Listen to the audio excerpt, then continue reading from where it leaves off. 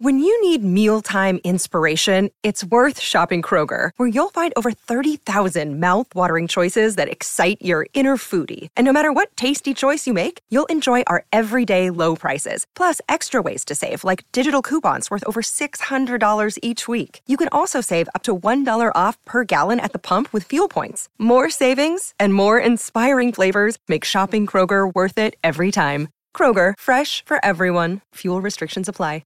Another day is here, and you're ready for it. What to wear? Check. Breakfast, lunch, and dinner? Check. Planning for what's next and how to save for it? That's where Bank of America can help. For your financial to-dos, Bank of America has experts ready to help get you closer to your goals. Get started at one of our local financial centers or 24/7 in our mobile banking app. Find a location near you at bankofamerica.com/talktous. What would you like the power to do? Mobile banking requires downloading the app and is only available for select devices. Message and data rates may apply. Bank of America N.A., member FDIC. Talk to nicely. The dark room was filled with the whirring sounds of hard drives and the pale blue glow of computer monitors. An occasional burst of static from one of the walkie-talkies at the charging station would break the silence between me and the other security guard, who was trying unsuccessfully to keep his eyes open. "Doesn't anything interesting ever happen around here?" I asked Peter, my new supervisor. "I mean, I figured most of the rumors were bogus, but isn't anything about this place real? Skinwalkers? Glowing orbs? You gotta have a few stories at least." He had his feet up on the desk in the security office, and several dozen monitors showing different camera angles of the property were arranged before us. The billionaire who owned the ranch had spared no expense trying to capture the paranormal presences of Skinwalker Ranch on camera. But so far from what I understood, he had been completely unsuccessful. "You watched one too many History Channel specials, kid," he said, barely opening his eyes to look at me. I realized he was falling asleep. "There's nothing here but a rich guy with too much cash and an army of underpaid acolytes like you and me, busting our asses to document a whole lot of nothing." "So what's with the body armor? And the tasers and all the safety equipment? I'm surprised they don't have us packing heat with all this stuff we have strapped to us." We looked like SWAT officers, which was completely ridiculous considering our job descriptions mostly involved eating boxed lunches and trying not to bore ourselves to death. "Dude, shut up and quit asking so many questions. One day the old man will get wise that E.T. ain't coming. But until then, just enjoy the gravy train, okay?" I grunted in agreement and sat watching the monitors as Peter began to snore. Looking at the time, I saw it was past 3 a.m. Only another 4 hours until the morning shift arrived. This was the hardest time of the night to stay awake. I needed another cup of coffee, or I would soon be asleep like Peter, and at least one of us had to keep an eye out for the boss. There was no way of knowing when the old eccentric billionaire would come wandering over for a look at the video feeds, and to make sure his hired goons were bright-eyed and bushy-tailed. He'd been known to pop in for surprise visits. Since I needed the job and couldn't afford to lose it, I decided a fresh cup of coffee was in order.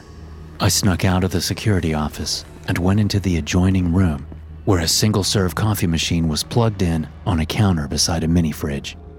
Yawning, I stuck a pod in and snapped the mechanism closed, pressing the button for a large coffee. The machine began to chug and click and gurgle before spitting out some hot, steaming black brew. Taking the cup with me back into the security office, I was unsurprised to find Peter still snoring. I blew on my coffee and sat back down, looking at the monitors with forced open eyes. Something caught my attention on the monitor to my right. The barn door was swinging open, slapping against the adjoining wall in the strong wind. It wasn't open before. "Peter, wake up. Why is the barn door open?" I had to shake him a few times and ask him the question again, but eventually he blinked his eyes open long enough to peer at the monitor. "Boss man's probably out there polishing the ATVs or something. Why do you care? If there was a perimeter breach, it would have set off an alarm." "Cleaning the four-wheelers at 3 a.m.? Why would he do that?" Peter opened his eyes up all the way. "Yeah, you're right. It could be a test. He likes to do that sometimes. to make sure we're not sleeping on the job. You go out there, newbie. I'll stay here and watch the feeds." He put his shirt over his eyes, and I could hear him resume snoring a moment later. If it was the boss out there, I wasn't going to cover for Peter, I thought to myself. This guy was useless. It seemed like he didn't know the first thing about property protection or security procedures. I was worried if something really did happen, he'd be useless, or would do more harm than good in a crisis. But luckily, we were on a farm out in the middle of nowhere. Besides, nothing bad had ever happened at Skinwalker Ranch, despite its reputation. Or so I thought. As I made my way out through the hallways of the farmhouse, which had been converted into a makeshift security compound, I found myself feeling nervous. Something about this wasn't right. The idea that the boss was out in the barn at 3 a.m., testing our preparedness, didn't jive with me. But I supposed it was possible. Stepping out into the cool night air, I looked across the driveway at the barn, not more than 100 yards away. The noise of the untethered door banging against the wood could be heard loudly now, and sounded to my ears like an omen of evil. A fat orange moon hung low in the sky, its awful gravity pulling me towards the blood-red building.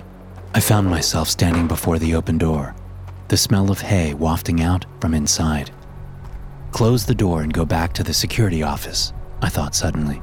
Whatever you do, don't step foot inside that barn. It's cursed. It's evil. Stay out. A voice started murmuring from the shadows inside, as if in agreement. It sounded like a man, but their tones were hushed and quiet, difficult to understand. "Who's in there?" I called out, taking my flashlight from my belt and shining it into the barn. No one answered. "Peter, come in," I said into the radio. But as soon as the words escaped my lips, the walkie-talkie made a painful, high-pitched squeal of feedback, then clicked loudly and was dead. "Hello?" I said again into the useless device. There was no response, and I had no way of knowing if he'd heard me or not. It's probably just the boss trying to catch us slacking off, I thought to myself, considering what Peter had said earlier. I would simply go inside and turn on the light. Then the rich owner would give me a pat on the back for my prompt action and response to the practice scenario. With that thought firmly in mind, I entered the barn, my heart pounding. My body knew what my mind had not yet realized, that I was in terrible danger. When I got inside the barn, the huge wooden door slammed shut behind me, and I knew I was in trouble. The murmuring, chanting thing in the darkness continued its deliberate cadence as I turned and tried to get out, clawing at the door and trying desperately to pull it open. One of my fingernails broke off and began to bleed, but I didn't notice that until later, as the adrenaline was pumping through my veins. A moment later, the door itself disappeared. Its edges dissolved into the surrounding wood, and I backed away from it, terrified, looking up at where it had been a moment before. Such a thing was impossible. And yet, it had just happened before my eyes. I was trapped. Spinning around, I saw the thing in the shadows, still chanting and now swaying back and forth. Its silhouette in the darkness reminded me of a shaman mixed with a wolf man, holding a wand or a scepter of some kind. The head of the scepter rattled and made awful, fleshy sounds like teeth being shook in a sack made of skin. I tried not to listen to the things the creature was saying, as the words felt like worms crawling through my ears and into my gray matter, invading my thoughts.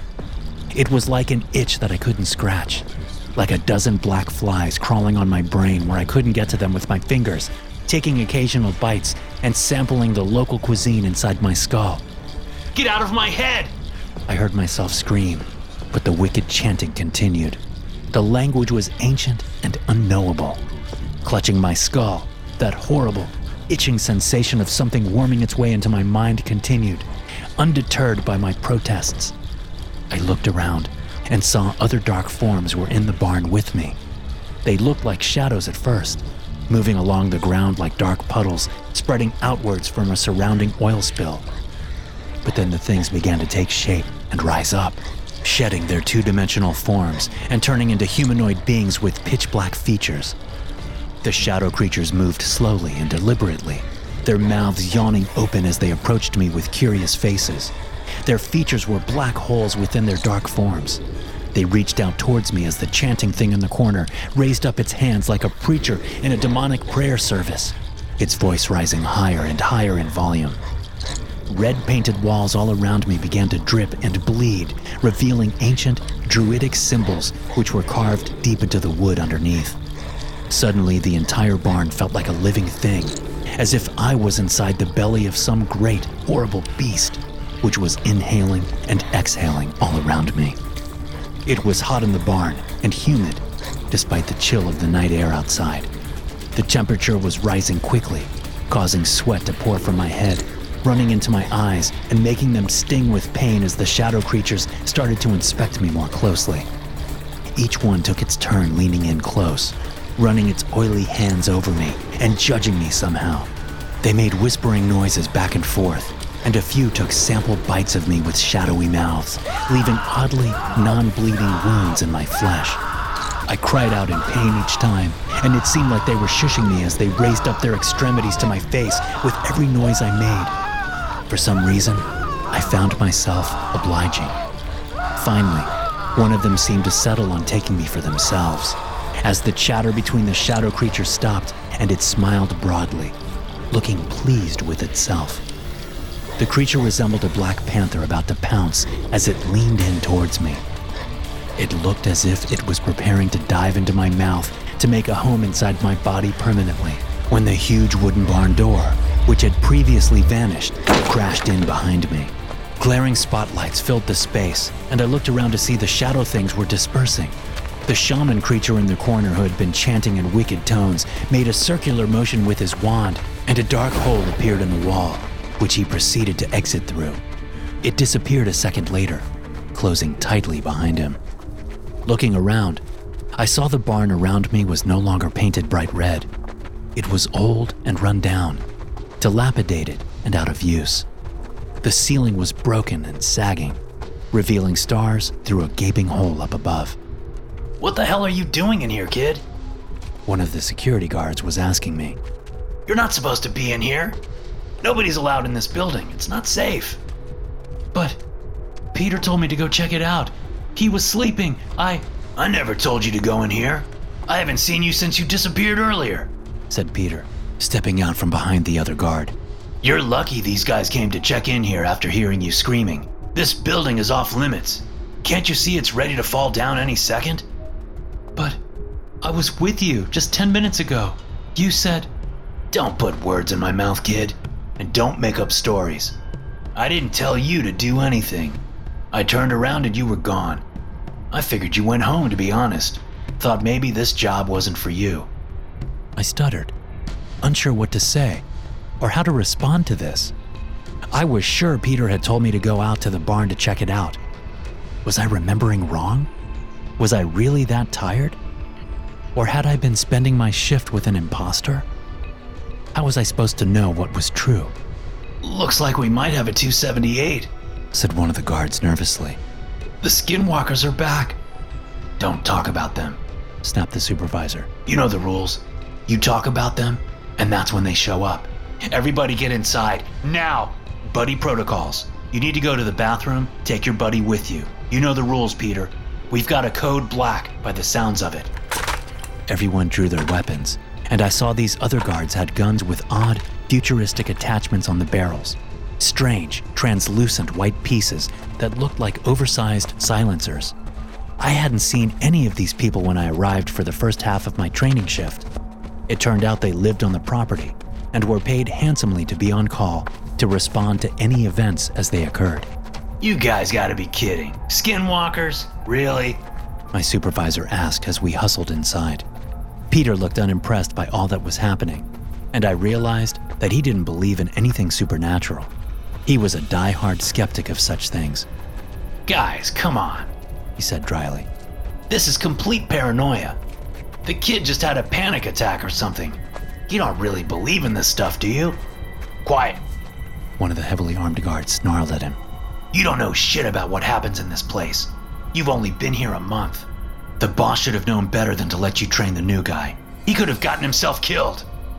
I felt queasy and numb when he said that, realizing it was true.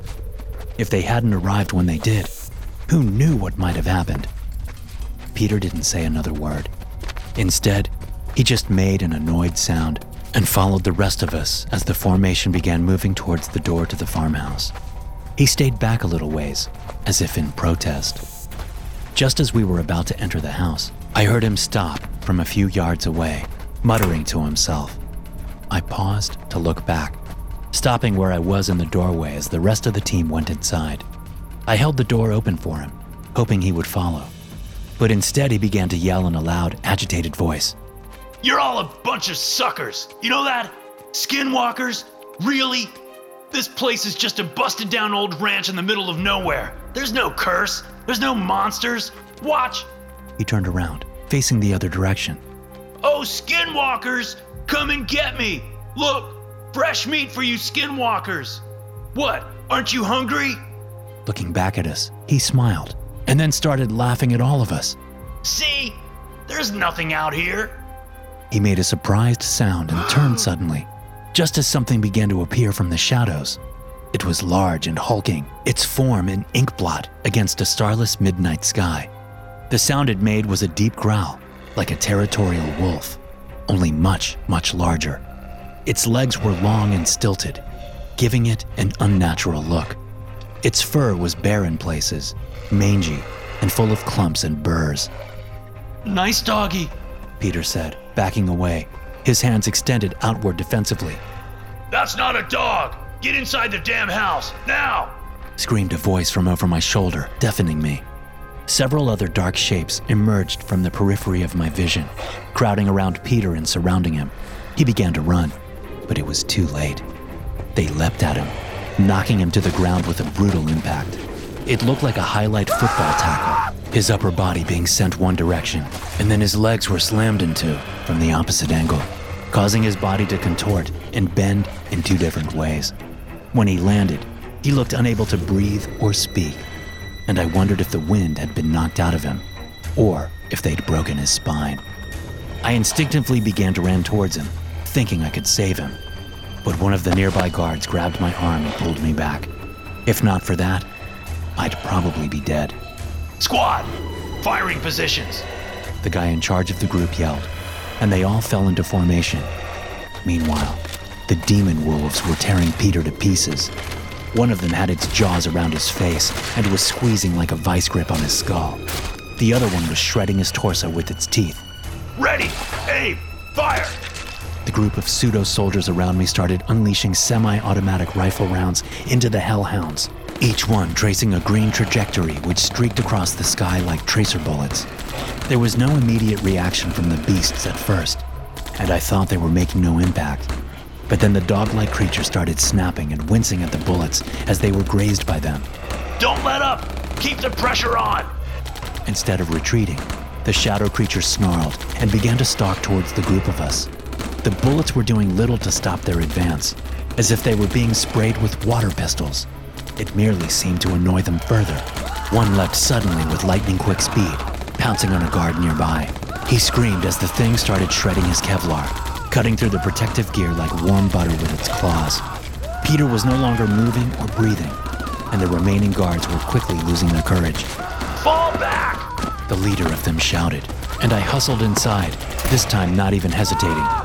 We slammed the door shut and listened to the screams of the guards who didn't make it back inside. The creatures didn't kill them quickly, though.